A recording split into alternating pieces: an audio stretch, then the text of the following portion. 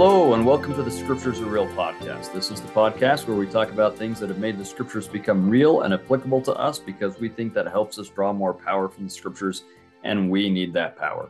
I'm your host, Kerry Muhlestein, and this is a shortcast where we're just going to talk about Psalms 24, and not even the whole psalm, just a couple of parts of it. And we're going to tie together some things that we mentioned in an earlier podcast, and we'll refer to this again when we get to Isaiah chapter 1. But as we look at Psalm 24, this is a psalm you're probably familiar with. Many people call this an ascension psalm, or a psalm that was chanted or repeated or sung as you went up to the temple, maybe on the pilgrimage up to the temple, or maybe as you really went up the mountain right into the temple. Some people even think that some of the things might be like one verse with the Levites would sing to you, and then you would sing the next verse back to the Levites, almost as a temple recommend kind of a thing. Let's read these first couple verses. The earth is the Lord's and the fullness thereof, the world and they that dwell therein. So this is a creation imagery, as you'll see the second verse even more so, but especially this idea that God is the creator and the owner of everything and everyone. All right, we especially get creation imagery in verse 2. For he hath founded it upon the seas and established it upon the floods. And if you remember way back, and if you weren't with us yet then, go back and listen to some of our creation podcasts and episodes where we talked about creation out of watery chaos. Now, here is the kind of linchpin verses, verse 3 and 4. And some people think that the Levites might sing verse 3 and the pilgrims that are going to the temple would sing verse 4 back. And some people argue the reverse of that. Anyway, who shall ascend into the hill of the Lord? And that's a metaphor. The hill of the Lord is the temple. Who shall ascend into the hill of the Lord, or who shall stand in his holy place? And the answer, he that hath clean hands and a pure heart, who hath not lifted up his soul into vanity, nor sworn deceitfully. We're going to focus on this part that says clean hands and a pure heart. It actually doesn't say clean hands. It says clean palms. All right, so the word is kaf as opposed to yod, which is the word for hand. And you may remember, I believe I talked about this a little bit briefly in the episode we did on the tabernacle. But I actually did my master's thesis on the use of the palm of the hand of the rituals of the tabernacle or the Temple of Solomon. And it turns out that in the rituals, as you go on your journey in the temple, journeying towards being in God's presence, there are certain things you have to give and certain things you have to receive. You give with your yod, your hand, you receive in your palm.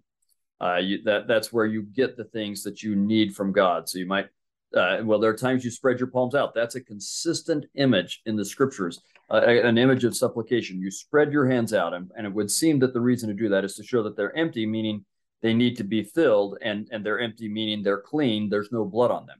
So now let's contrast that with Isaiah chapter 1, where God says when they spread his palms before him in this supplication gesture, he will not answer their prayers, for their palms are full of blood.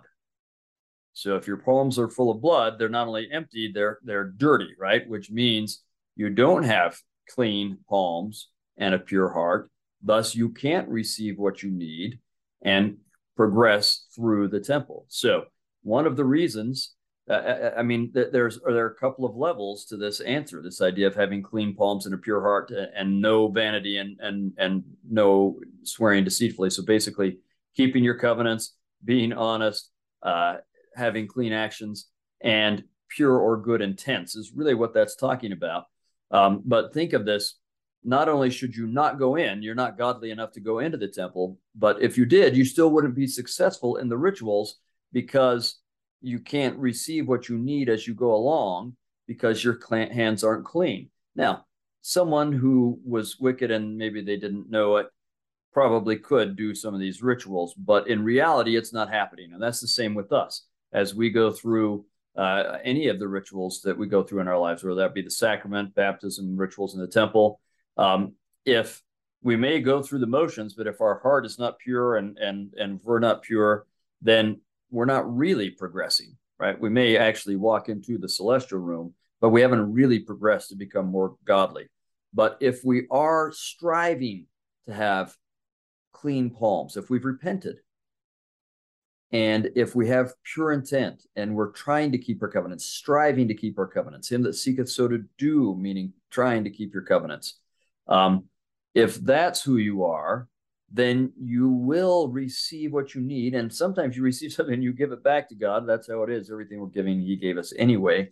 But you will receive what you need in order to keep progressing to be with God. And there's tremendous symbolism behind that, this idea that God will give us what we need to keep making it on our journey towards him, just a little bit at a time. We don't make it all in one day or all at once, a little bit at a time, but God keeps giving us just enough of what we need to keep progressing, as long as we're striving to be pure and taking advantage of the atonement so that we can be clean.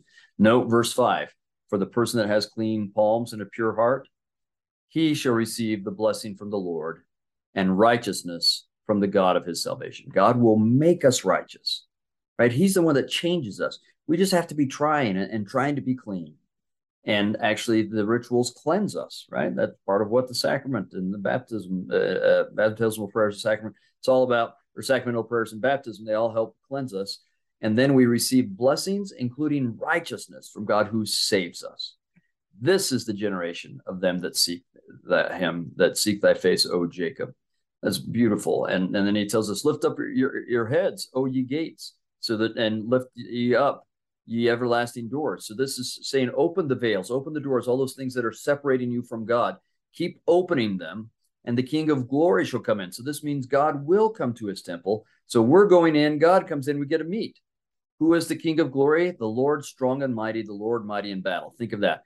This is who's coming, is the God who is mighty in battle. We've talked about that in the Divine Warrior before, and we'll talk about it some more when we get to Isaiah again.